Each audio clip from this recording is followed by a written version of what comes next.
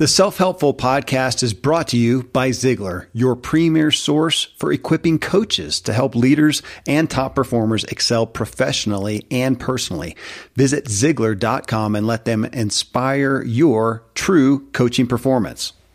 Welcome, everyone. I'm Kevin Miller, and this is The Ziglar Show, inspired by the grandfather of inspiration himself, Zig Ziglar. Our focus here is you and your personal development. The way to have more tomorrow is to become more today. So we bring you the best of today's world influencers and discover how we can truly apply new and classic methodologies of personal growth to our lives.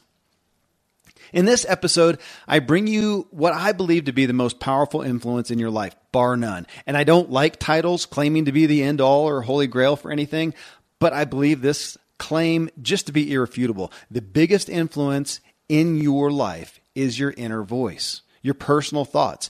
They weren't pre-programmed at birth. You have so far spent a lifetime having your inner voice programmed, either proactively with intention, or you've allowed other people and things to program you. Though the truth for everyone is it's both. But to what percentages? The danger is we primarily believe our thoughts. We feel they came from our beliefs and what we deem to be true. But brain and personal development research has proven this to be false. How you perceive yourself and what you believe about yourself is often a faulty perspective. More importantly, if you want to become something different, you must start telling yourself something different. Well, Zig Ziglar made this topic one of his primary messages of all time. And in this show, we hear him deliver a 7-minute message about it that will equip you to do something about your own voice. And from that, I posted this question on Facebook.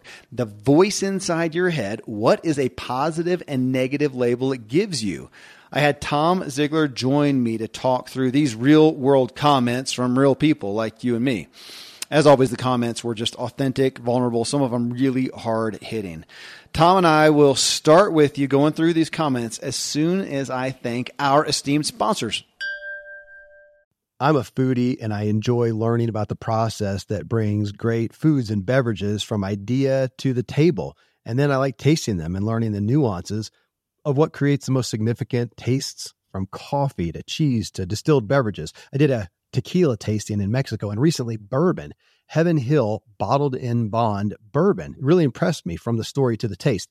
I grew up in Kentucky where horse racing and bourbon are famous, and I got introduced to Heaven Hill Bottled in Bond bourbon. It's produced by Heaven Hill Distillery, which has been and still remains family-owned since 1935. And I'm impressed with the bourbon's ultra-rich, smooth taste. And right on the bottle, it states that this bourbon is 7 years old, which is actually 3 times longer than what's required to be certified as bottled in bond.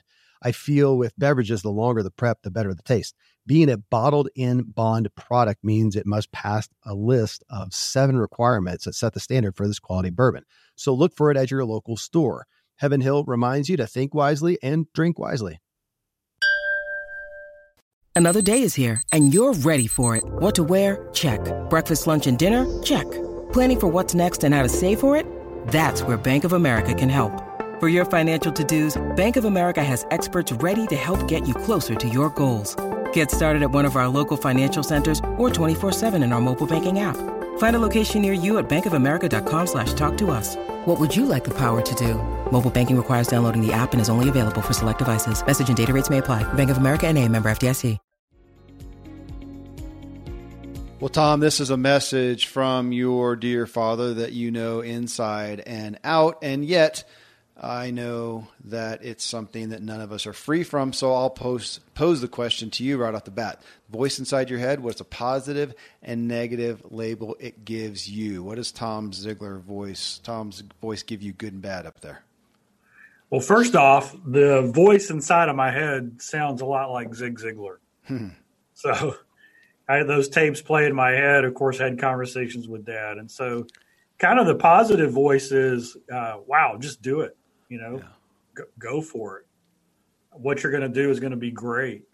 And I hear that I support you 100%. You're a child of God. Just do it. Yeah. And then the negative voice is kind of the same voice. It's not Dad's voice, but it's like, well, wait a second. What if people don't like it?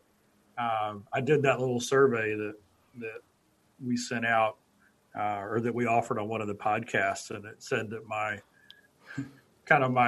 superpower killer is I'm a procrastinator. And so when I dug into it, it's because, maybe, just maybe, I get a little bit too much self-worth from the product that what I produce. Mm-hmm. And so the negative self-talk is, oh, it's not ready yet. I need to think about that some more. Yeah. Let's wait on that just a little bit longer. And I always kind of wondered why, because that's my Achilles heel. When I'm under a deadline, I get it done. When I'm not under a deadline, I need to create a deadline to get it done. And I've always wondered that. Why is that? And I think, gosh, I just think that, maybe if it's not perfect, maybe if it's not everything I could do, maybe whatever it is, instead of, like Seth Godin says, instead of just shipping it, maybe people will think less of me. Yeah. And so I've got those two voices going on. Zig Ziglar's voice, he usually wins, by the way. Good. That's whatever. I'm just being blunt, because we all look at the prism and the rainbow that we see everybody else through, and we put so much stuff out here. I'm sure that everybody thinks, golly, those Ziglers, they're always coming up with something new. But man, when you're down in the trenches and you know that there's 5 things you should be doing, and instead you're doing something else, and that voice is going, come on, you need to do it. You need to do it. That's what gets me. Well, I'm just glad to hear that Zig wins. It's like that old adage, which the guy who has the 2 dogs that he bets on to fight, which one wins? It's the one I feed all week. So not surprising there. Man, I had to think about this one, Tom. It wasn't something that I tangibly had concrete in my mind. What is a positive and negative label? What is that voice inside my head? I think the positive one, kind of like yours, is you can do it. I mean, that literally is a real voice, a positive voice in my head. My parents had so much to do with that. They let me try so many things. I witnessed them trying so many things, and failure was never a big fear at all. And they taught me good work ethic. If I work hard enough at it, it'll come to fruition. So that's really one of the best voices I have up there. On the negative side, I am aware of this one, that the one that I struggle with is the voice that says that I don't truly care for people. And I think some of it motivates, maybe not in always a healthy way, my efforts to care for people. And when I get that statement from a kid or my wife or someone else that feels to me that it's a statement saying that I didn't care for them well, I didn't care for them enough. Oh man, that's the one that haunts me the most. It really is. And I look at my life, I can even step back and go, gosh, that's what my life is caring for other people. And yet that's the one that haunts me. I think because of I'm aware of my own negative thoughts, and sometimes I don't have always positive thoughts towards others. And so there's my battle there. And what we're talking about here, we're going to hear this similar thread from a lot of people. And so I'll just read in. I'm sure anything we would think of is going to come out as we go through them. And I did allow people, if they didn't want to give their name with one, if they didn't have to. And the first one here is anonymous. And he said, you're not capable, the voice is, you're not capable of anything more than what you've ever done. Everyone else is smarter than you, and that's why you aren't capable of doing things at a high enough level to earn you the money you desire. He said, that's the negativity that I cannot shake. So that was a private message admission from somebody. Wow. And yeah, man, that is hard to, knowing that that's hard to overcome. I mean, there we are. Then we're there to Zig's message on, he's going to have to work on that. It literally create, what's the alternative statement, I guess, that he could create and start speaking to himself. Because obviously, I mean, there's no way that everyone else is smarter than you. I mean, that's not a correct statement for anyone. I get it, but that's one to speak against in a big way. I think you've got to redefine what the definition of success is, right? I mean, success is not perfection. Mm-hmm. None of us got a prayer on that. Is it, what is success?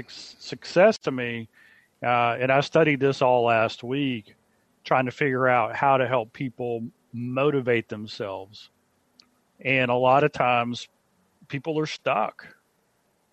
And one of the voices that they deal with is, hey, it's not going to matter anyway. You're never going to be better than you ever were in the past. But one of the pure motivators is called locus of control.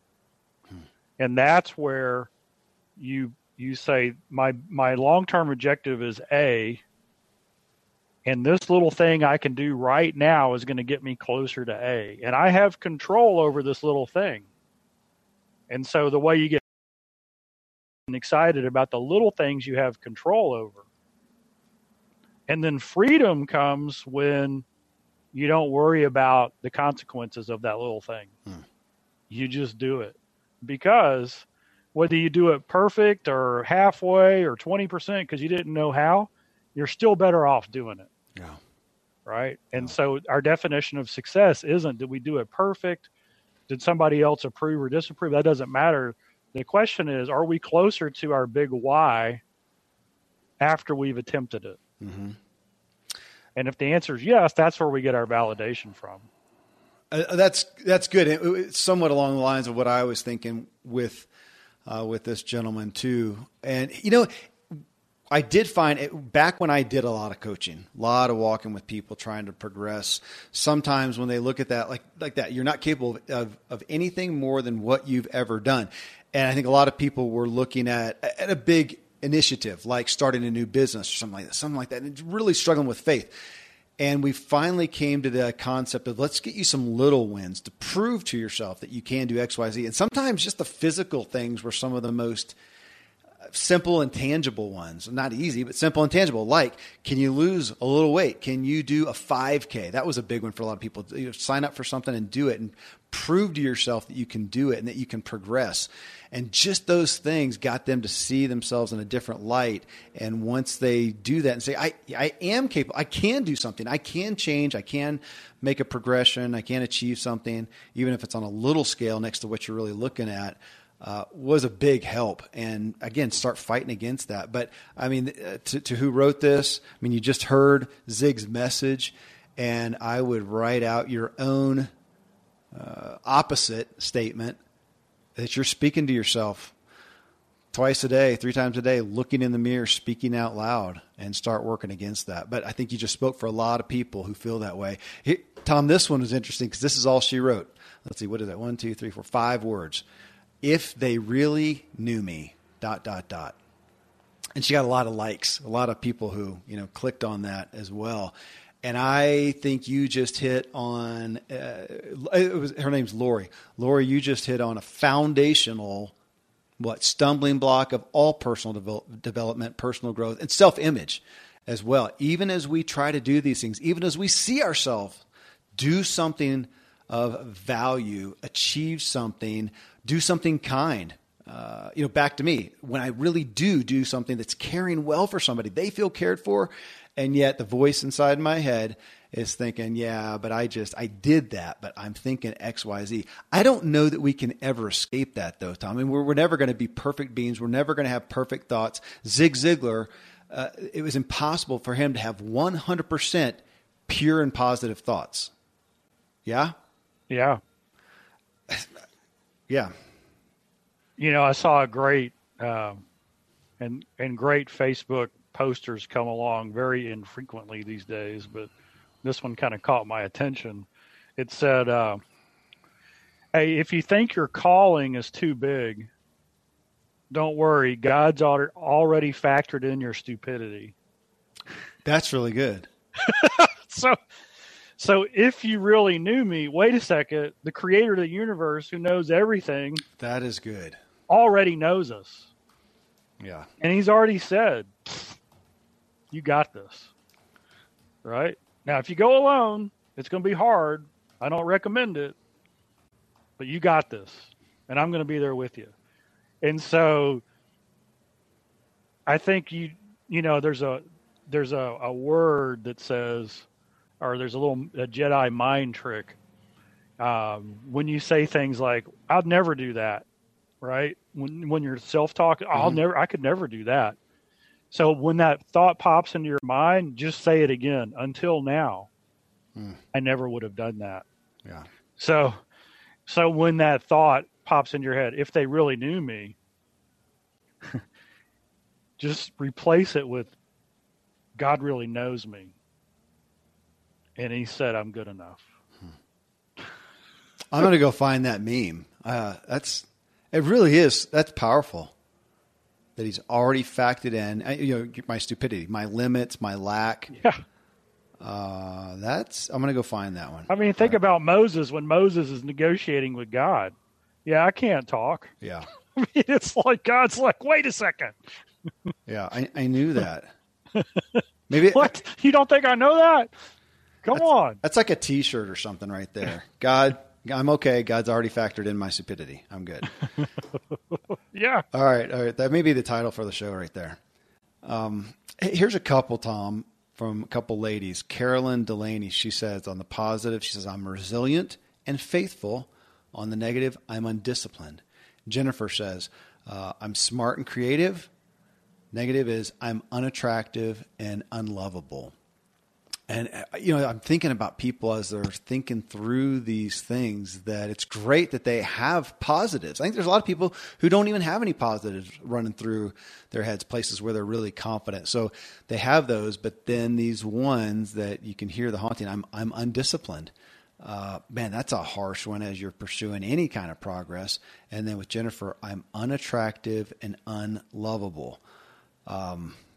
Those are stout. And ladies, thank you for sharing these publicly, because you spoke for so many people. That one, I'm undisciplined. Again, probably a foundational, Tom, Achilles heel of any personal growth. I think to some degree we all feel that. No matter how good we get, we still feel, because we know that it's like that. What Lori said, if they really knew me, I do know me, and I know that I don't really want to do that. And even as you're doing these good things, to still feel like I'm undisciplined because my head has negative thoughts towards X, Y, Z that I'm supposed to do. Yeah. One of our certified trainers from South Africa, his name is Stain Rousseau. When I was trying to get in shape, I said, what's good affirmation? He said, just say over and over and over again, I'm getting fitter and fitter every day in every way. Amazing. So that discipline thing, golly, what a great statement. Hey, I'm getting more and more disciplined every day in every way. And that's like a mantra. I mean, you can say it 20 times in a row, just in your head, every time that thought comes up. And the same thing will happen to you. What happened to me on the fitness thing, I was driving in the mall, the park, to go inside. And I'm like a vulture, hunting the closest parking spot. Because why would you walk any extra? I mean, that's un-American. So I pull in and I park like 20 rows back, and I'm walking in and I'm like, what just happened here? And I realized that I know for a fact that a great hack for getting in shape is just to park a little bit further everywhere you go. I mean, those extra steps over a year really add up. That's what happened. That's what played out. My subconscious knew what I was trying to accomplish, and it just parked me in a place that was safe and secure, and it gave me a little walk. If you do the same thing with the discipline, or many of these issues that we're talking about, I'm getting more and more disciplined every day in every way, then your subconscious is going to start telling you to create little habits that create discipline. And discipline's like anything else. You're not born with it. I mean, it's not like you wake up and there's a planner by your crib, with the calendaring system. And I'm going to, how many babies do push-ups before they eat breakfast? I mean, none of them do, right? So you've got to learn it. That's a big one. I would, and I talk about this all the time when I choose to win, that discipline is my Achilles heel. And so I've had to build routines. So, that quote, you were born to win, but in order to be the winner you were born to be, you must plan to win, prepare to win, and then and only then can you expect to win. Another one of my friends, Aaron Alejandro, I don't think he said it first, but I heard it from him first. He said, we're not born winners and we're not born losers, but we're all born choosers. Mm-hmm.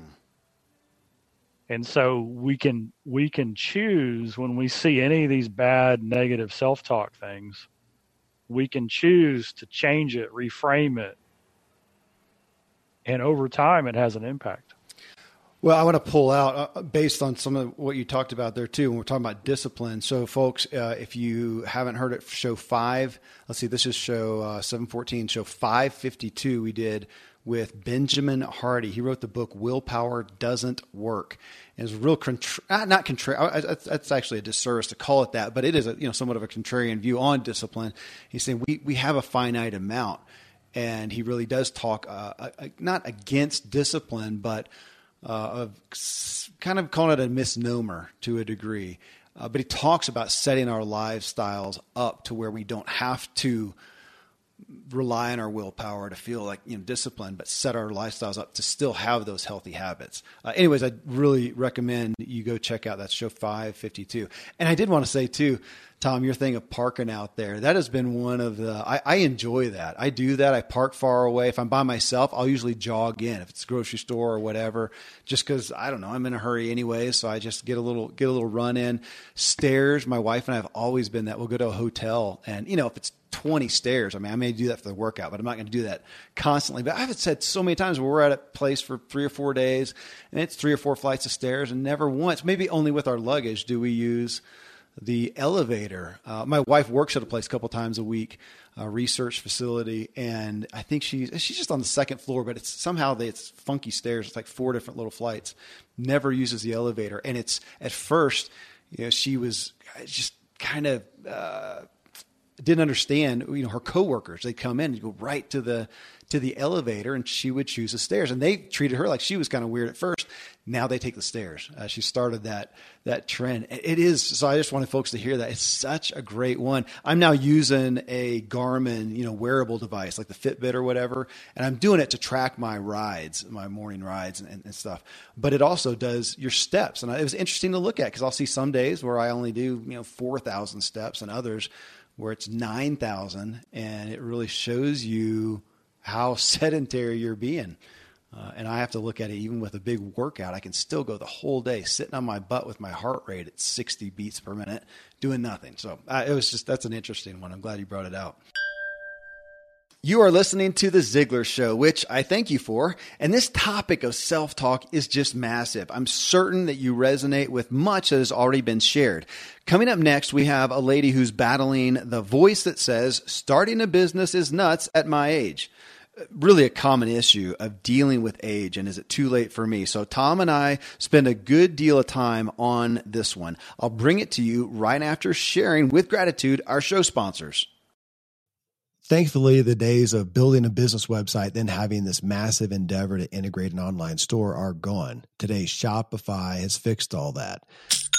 I had one business where we actually built the entire website on Shopify's platform. So whether you're just starting out or you're selling $1 million of product already, Shopify is just the industry leader. It works the same for physical products or online and digital, and Shopify is just hands down the best out there. Most importantly, Shopify helps you turn browsers into buyers with the internet's best converting checkout. It's 36% better on average compared to other leading commerce platforms.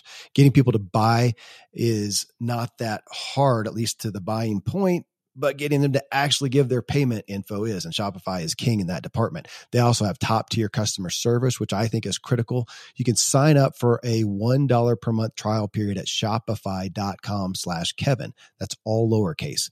Go to shopify.com/Kevin to grow your business no matter what stage you're in. Shopify.com/Kevin. Friends, I'm pretty candid about my lack of financial prowess. Money and numbers are fairly Greek to me, so I need a lot of guidance. One of my closest friends is a wildly successful wealth manager, and I'm working on some financial literacy and just continually seeking guidance. So I ask you to check out yahoofinance.com.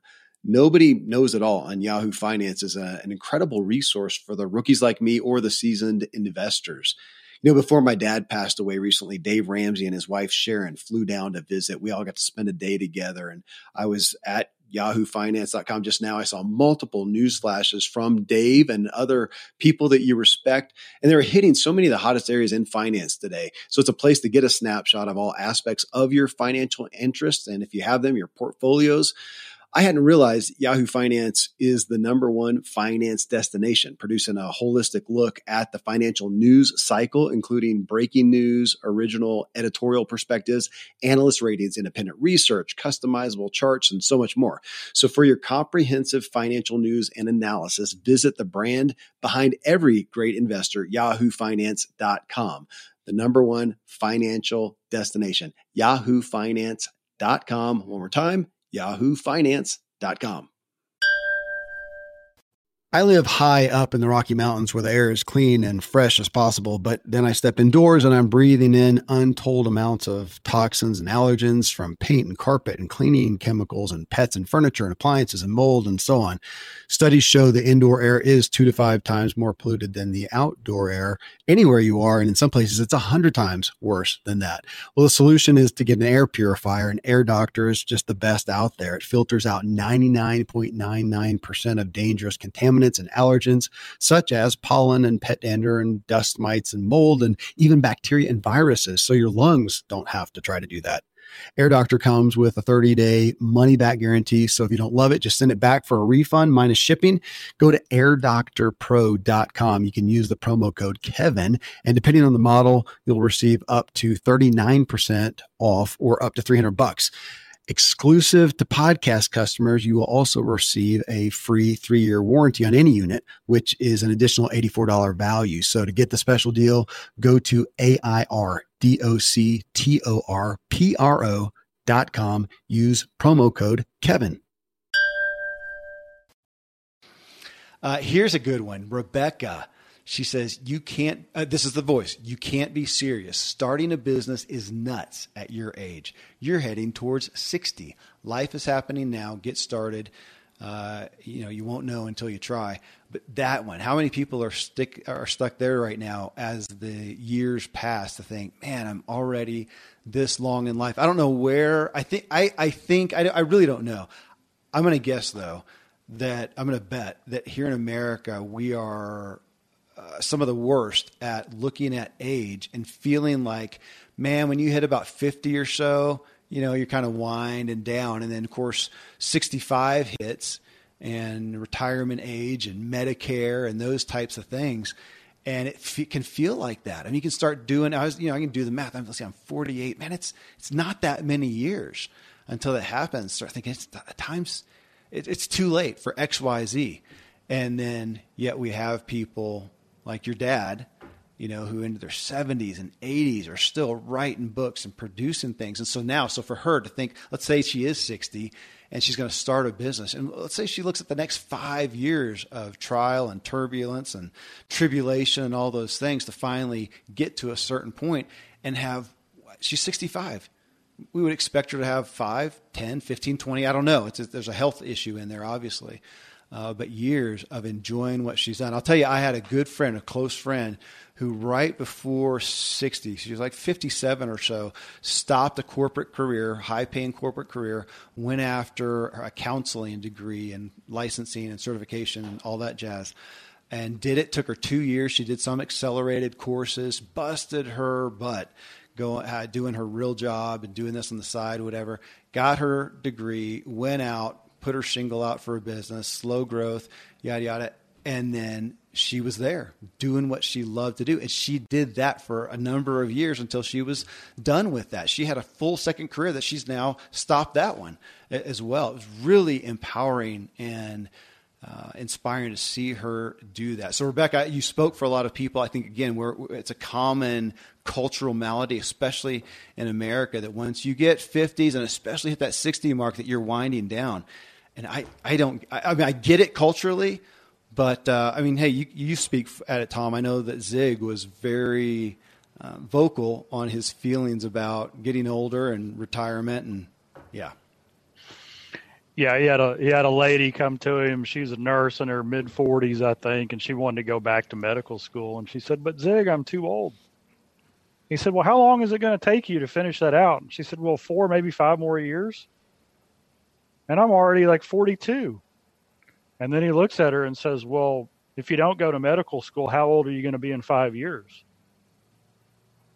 It's the same. Same amount of time.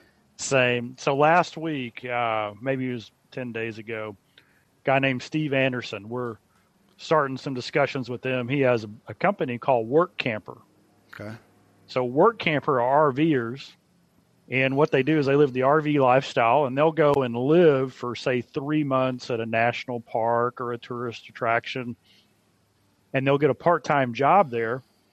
In return, they can park their RV there for free, and they make, $10 an hour or whatever they agree to pay, and they only have to work like 16 hours, and they get this huge tax write-off on the RV. And so when people are thinking about doing this, he said we call them dreamers.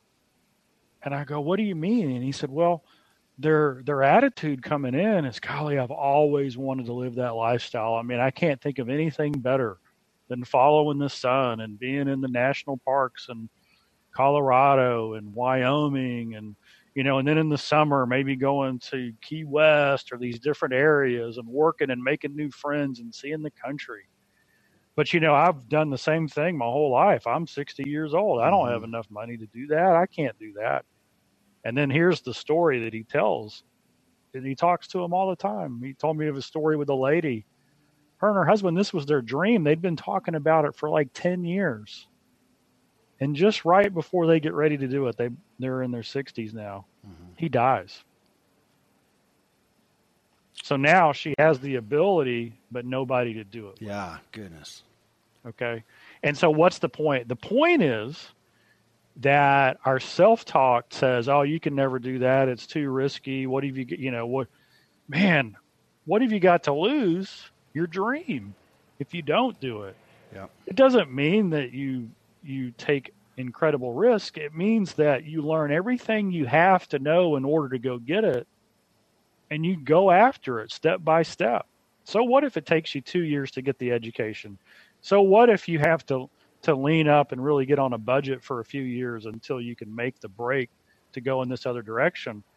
But there are so many opportunities that RVers don't even understand as far as the businesses they can run out of an RV and how they can make extra income on the road. And really, one of the things that they do, which is kind of cool, is they've trained these technicians to go in and do FEMA housing. So when a hurricane comes in, FEMA takes in temporary housing, and then they have to have somebody certify that house as livable. And so a bunch of these RV people have been certified as technicians. They're the only ones that can provide that service because they bring their house with them. I mean, when you go into a devastated area, all the hotels, everything's occupied by the displaced residents and the insurance agents and all that. So the reason that you think you can't because of self-talk is probably the reason you should, because somebody needs your help on the other side. Yeah. I love that. And I will have to do a plug for my sister, Ashley Logston. I think you can find most of her stuff at Field Trip Gypsies. She and her husband and 3 kids have been full-time RVers for, I think, going on 3 years now. That's just what they chose, and they now do teaching on that, on how to do that, how to work, yada, yada. It's really neat stuff. So a podcast. Anyways, check it out, Field Trip Gypsies. On that too, Tom, another thing that sticks out to me with the age issue is if you're at that place, let's say you are 60, and you're having that question that it's a pithy old cliche of, it'd be about it being the journey, not the destination. Man, in this scenario, it's so true, because on the other side of saying, if you do decide you're too old, then what? I mean, that's pretty depressing. Then what? Nothing. You're not striving for anything. You're not going forward. Yeah. So worst case scenario, you spend 2 years trying to go after something that doesn't totally work out exactly like you thought, or it takes longer, yada, yada, whatever. Hopefully, well, we would assume you're going after something that you do want to do, that you enjoy. And the journey is such a gift. I think so often, that is the biggest motivator for me to, get out of bed. I'm not always envisioning the destination, and I'm not always envisioning the goal. A lot of times I'm just grateful that I have something interesting to do today. Obviously, to make a buck as well, I've got to do that, but I enjoy working on something, and how people talk about having, just time, free time, and time to kill. Man, I am grateful. I think I fear boredom more than anything else. I'm grateful for lots of things to build and create and, pursue. So I look at the pursuit too. That's one where sometimes I don't know if it's the goal that would motivate me even as much as just nothing. So There's a good question to ask. So I think some of this information I got out of Charles Duhigg's book, Better, Smarter, Faster. I think that's the title. It's close, but they were talking about, it might not be his book. It's another economic misbehavior or something like that by another guy. Anyway, I'm weird. I'm a nerd. I like these kind of stats.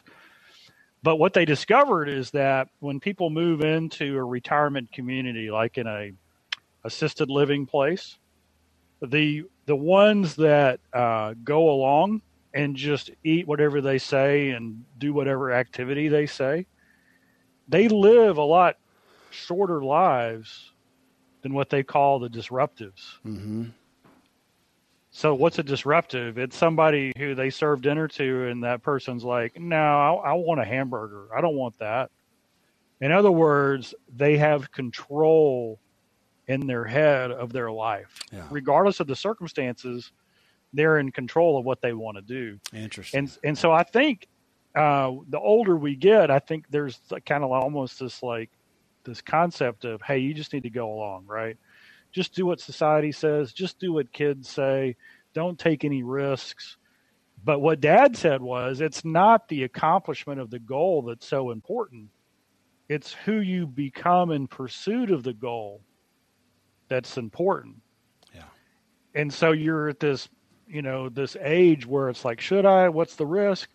Man, break it down into locus of control, the things that you can do to make yourself get closer to it, and watch how you develop into a new person in the process. You may discover something you don't even know right now that's even more appealing 6 months into the journey. That is such a powerful one, Tom, that who you are becoming. And I have a stark experience of that in my own life. I was, 24 when my oldest son was born. He had significant medical issues, had epilepsy. And I went from being a professional cyclist to living in a hospital with my kid. And what followed that, I just stopped. I stopped that, and I ended up getting a real job, my only, a real official job I've ever had in my life, for about 2 years. And I did nothing. I was pretty much sedentary, no exercise thing, nothing I was pursuing. And it was finally, after about 2 years, my wife conspired with one of the local bike shop owners to get me back going again. But she got me a bike, and she said, would you just go out and train? You're just a better person when you're training. She didn't care about racing. She didn't care about my results. She said, you are, like you said, you become a better person when you're doing X, Y, Z. So it was the journey that she put in my face. It was so stark. And so, for folks here, I agree with what you said, that there is so much life in that pursuit of whatever. And I've seen that, and I used to judge, all right, literally. I would judge some of people's pursuits and go, really, you devoted your life to something that I did not see much meaning in. And I finally came to some needed wisdom of realizing it doesn't matter so much what they're doing and because I was looking at the outcome, the result. They are a better person. And so if they're a better person by pursuing whatever, I may not understand the pursuit in and of itself, who cares if it makes them a better person? Yeah, a great little question to ask yourself on this. Let's just say there's something you want to go after and the voice in your head keeps discouraging you. Just like consciously put that voice to the side and give yourself permission to dream for a second. Okay, anything's possible. Time, money, resources, they're no object. 1 year from now, if you were experiencing everything that you wanted to experience, and then name the part of your life, your physical life, your relationships, your business, your community of faith, whatever it is, right? You're experiencing everything that you wanted. How would you feel? And then just let those feelings take hold. And then ask yourself, okay, what's the little thing I can do right now to get me closer to that end result? Because guess what? That feeling, it's worth it.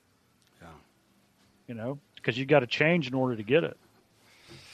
That is good counsel, and it's something that I have to do for myself continually. Here's one, and I'm going to say up front, I don't know that I have a response. So hopefully you will, Tom. But I'm going to share it because we had a lot of people who, liked it and even some who responded to it. So it obviously hit a nerve.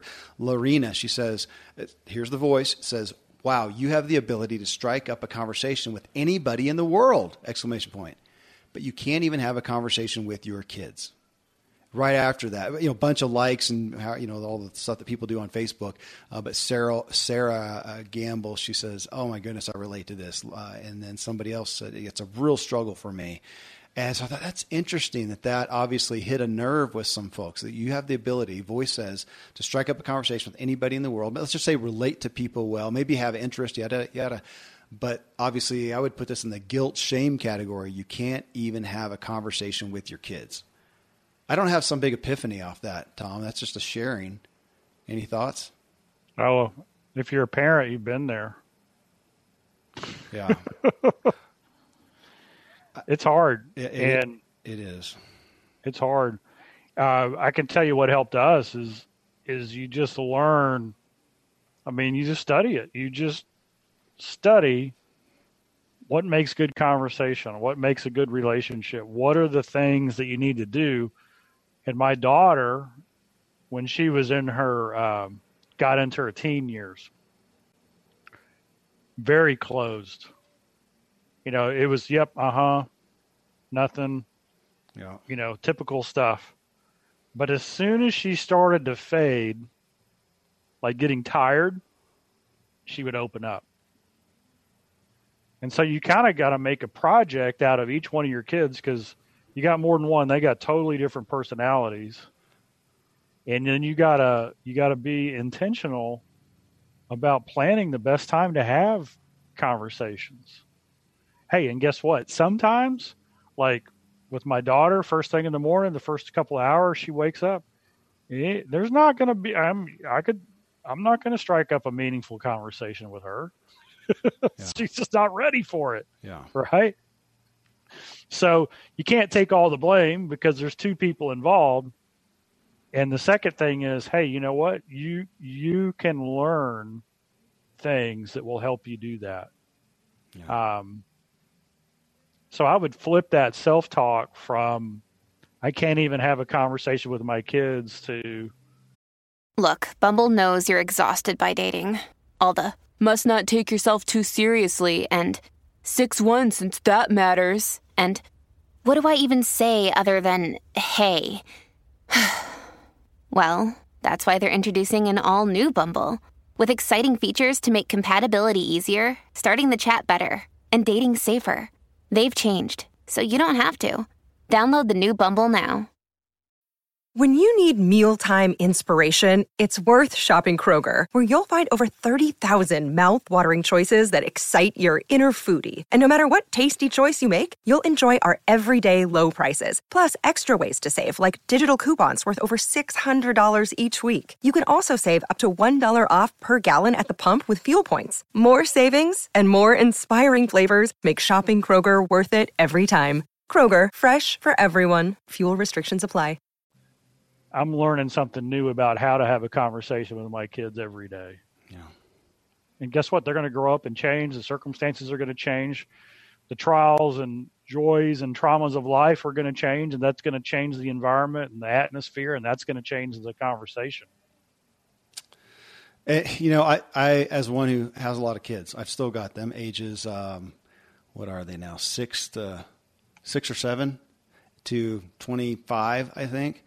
And, kids are different. You get different genders, different personalities. There's also some time, and she didn't give an age timeline, but I'll tell you, when kids are kind of that middle school age of, what is that, 12, 13, 14, something like that. And maybe more so boys, at least it has been in my experience. There is a time, and it's difficult. They don't, like you talked about with your daughter, where they don't have a whole lot to offer. I think they're figuring themselves out, or they're confused as all get out, and they have a harder time relating. Now they're looking at you. You were the great parent. Now they're looking at you kind of weird and questioning, because they're questioning themselves and the culture. And sometimes there's a need.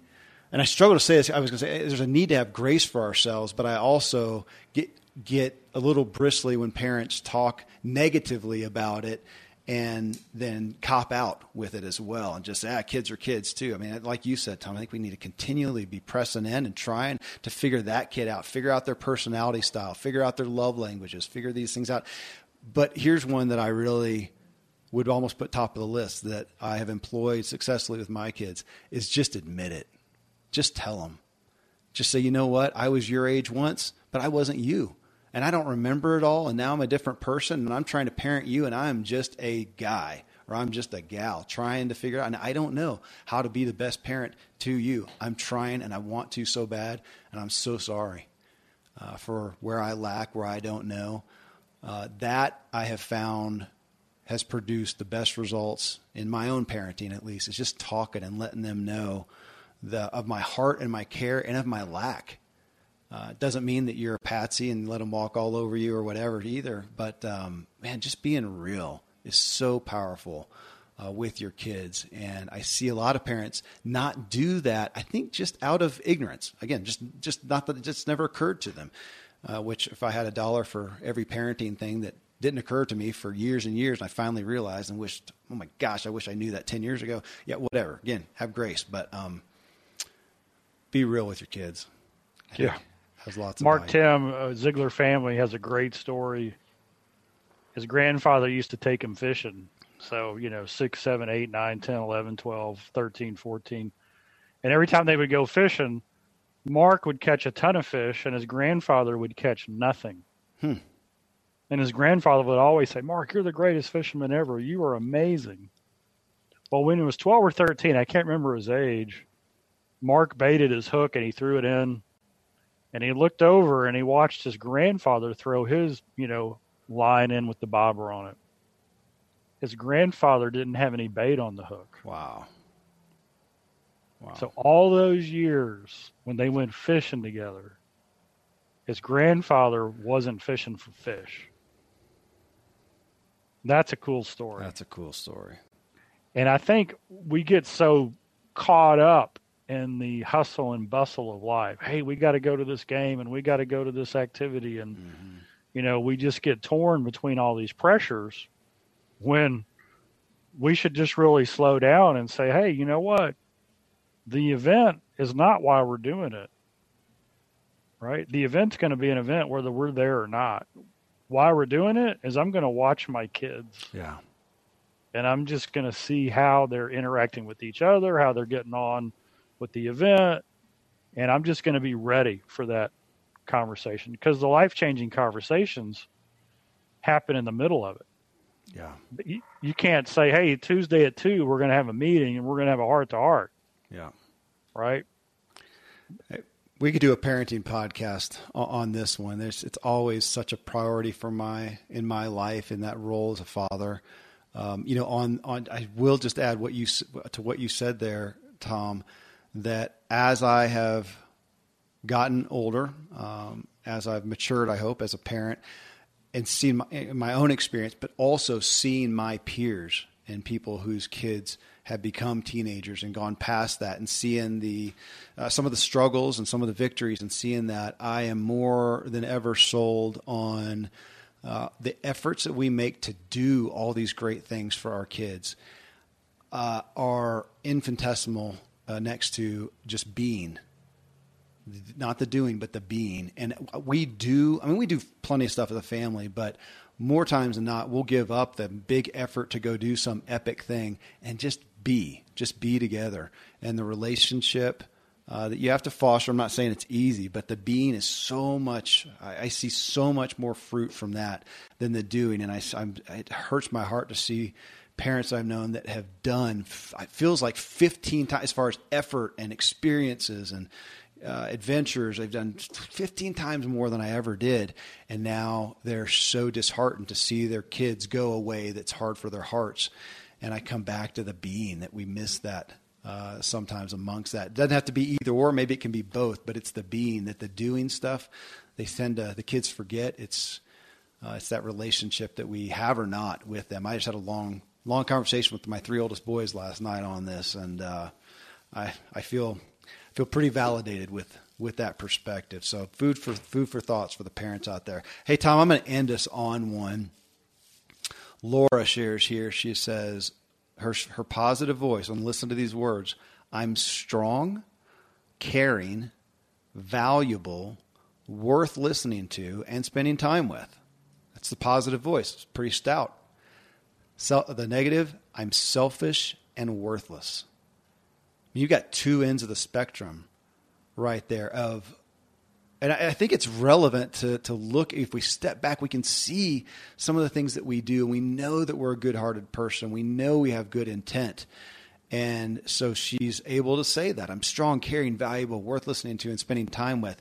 And yet there's that voice in there: I am selfless and I am worthless. And honestly, Tom, and I know Laura, amazing woman, accomplished athlete, devoted mom. And it's hard for me not to hear that coming from her, and to acknowledge, if we can get spiritual here for a moment, acknowledge that there's a war going on, and we have an enemy that does not want us feeling strong and caring and valuable and worthy in our heads, and is whispering to us, because there's no place for her to be feeling like that. I'm selfish and I'm worthless. Again, we all have those thoughts and those feelings inside of us, but what do we act on? I don't believe that's how the world experiences her. That there's a battle being waged that we've got to tend to as well. And I know Laura understands that. Because I think when she says that, she speaks for a lot of people and all of us. Is there ever a day when I won't, to some degree, feel like, man, that was a selfish thought, Kevin? Or, am I really worth it? I know that I am. Man, those voices come in. I don't know that we can ever stop them totally, Tom. We just got to take them captive. Yep. Yeah. Well, yesterday, actually Saturday night church, here was the sermon. The sermon was called Help. Like, help! Exclamation point. Oh. Here they are, 3 short prayers. Lord, help me to fill my mind. So the number one battle we face is the battle of the mind. Mm-hmm. So we got to choose the right information in. Mm-hmm. Number 2, Lord, help me to guard my mind. And so when these negative self-talk things happen, or outside images happen, or somebody speaks negative into you happen, we guard it and reject it. If it doesn't match the truth that we know we've intentionally brought in, then we don't have to accept it. We can reject it. It's not coming from us. It's not coming from the Creator. And number 3 is, Lord, help me to train my mind. So the first, we talk about there's 4 levels of learning, okay? or consciousness. Yeah. There's unconscious incompetence. You don't know what you don't know. Right? We tease, we say these are happy people. They don't know what they don't know. Yeah. But then the day comes where you're like, man, I need to get control of my mind. Yeah. So now we are consciously incompetent. We know we don't know, okay? But this is where the choice comes in. We choose to train it. And so that's the good part, is we've been equipped. We have everything necessary. We just now have to train our mind. And so what are the 3 keys? Once again, real simple. We put the right stuff in. We choose the right information. Second, we guard against the wrong stuff. We reject it. And how do we know it's wrong? Because we've intentionally put in the right stuff.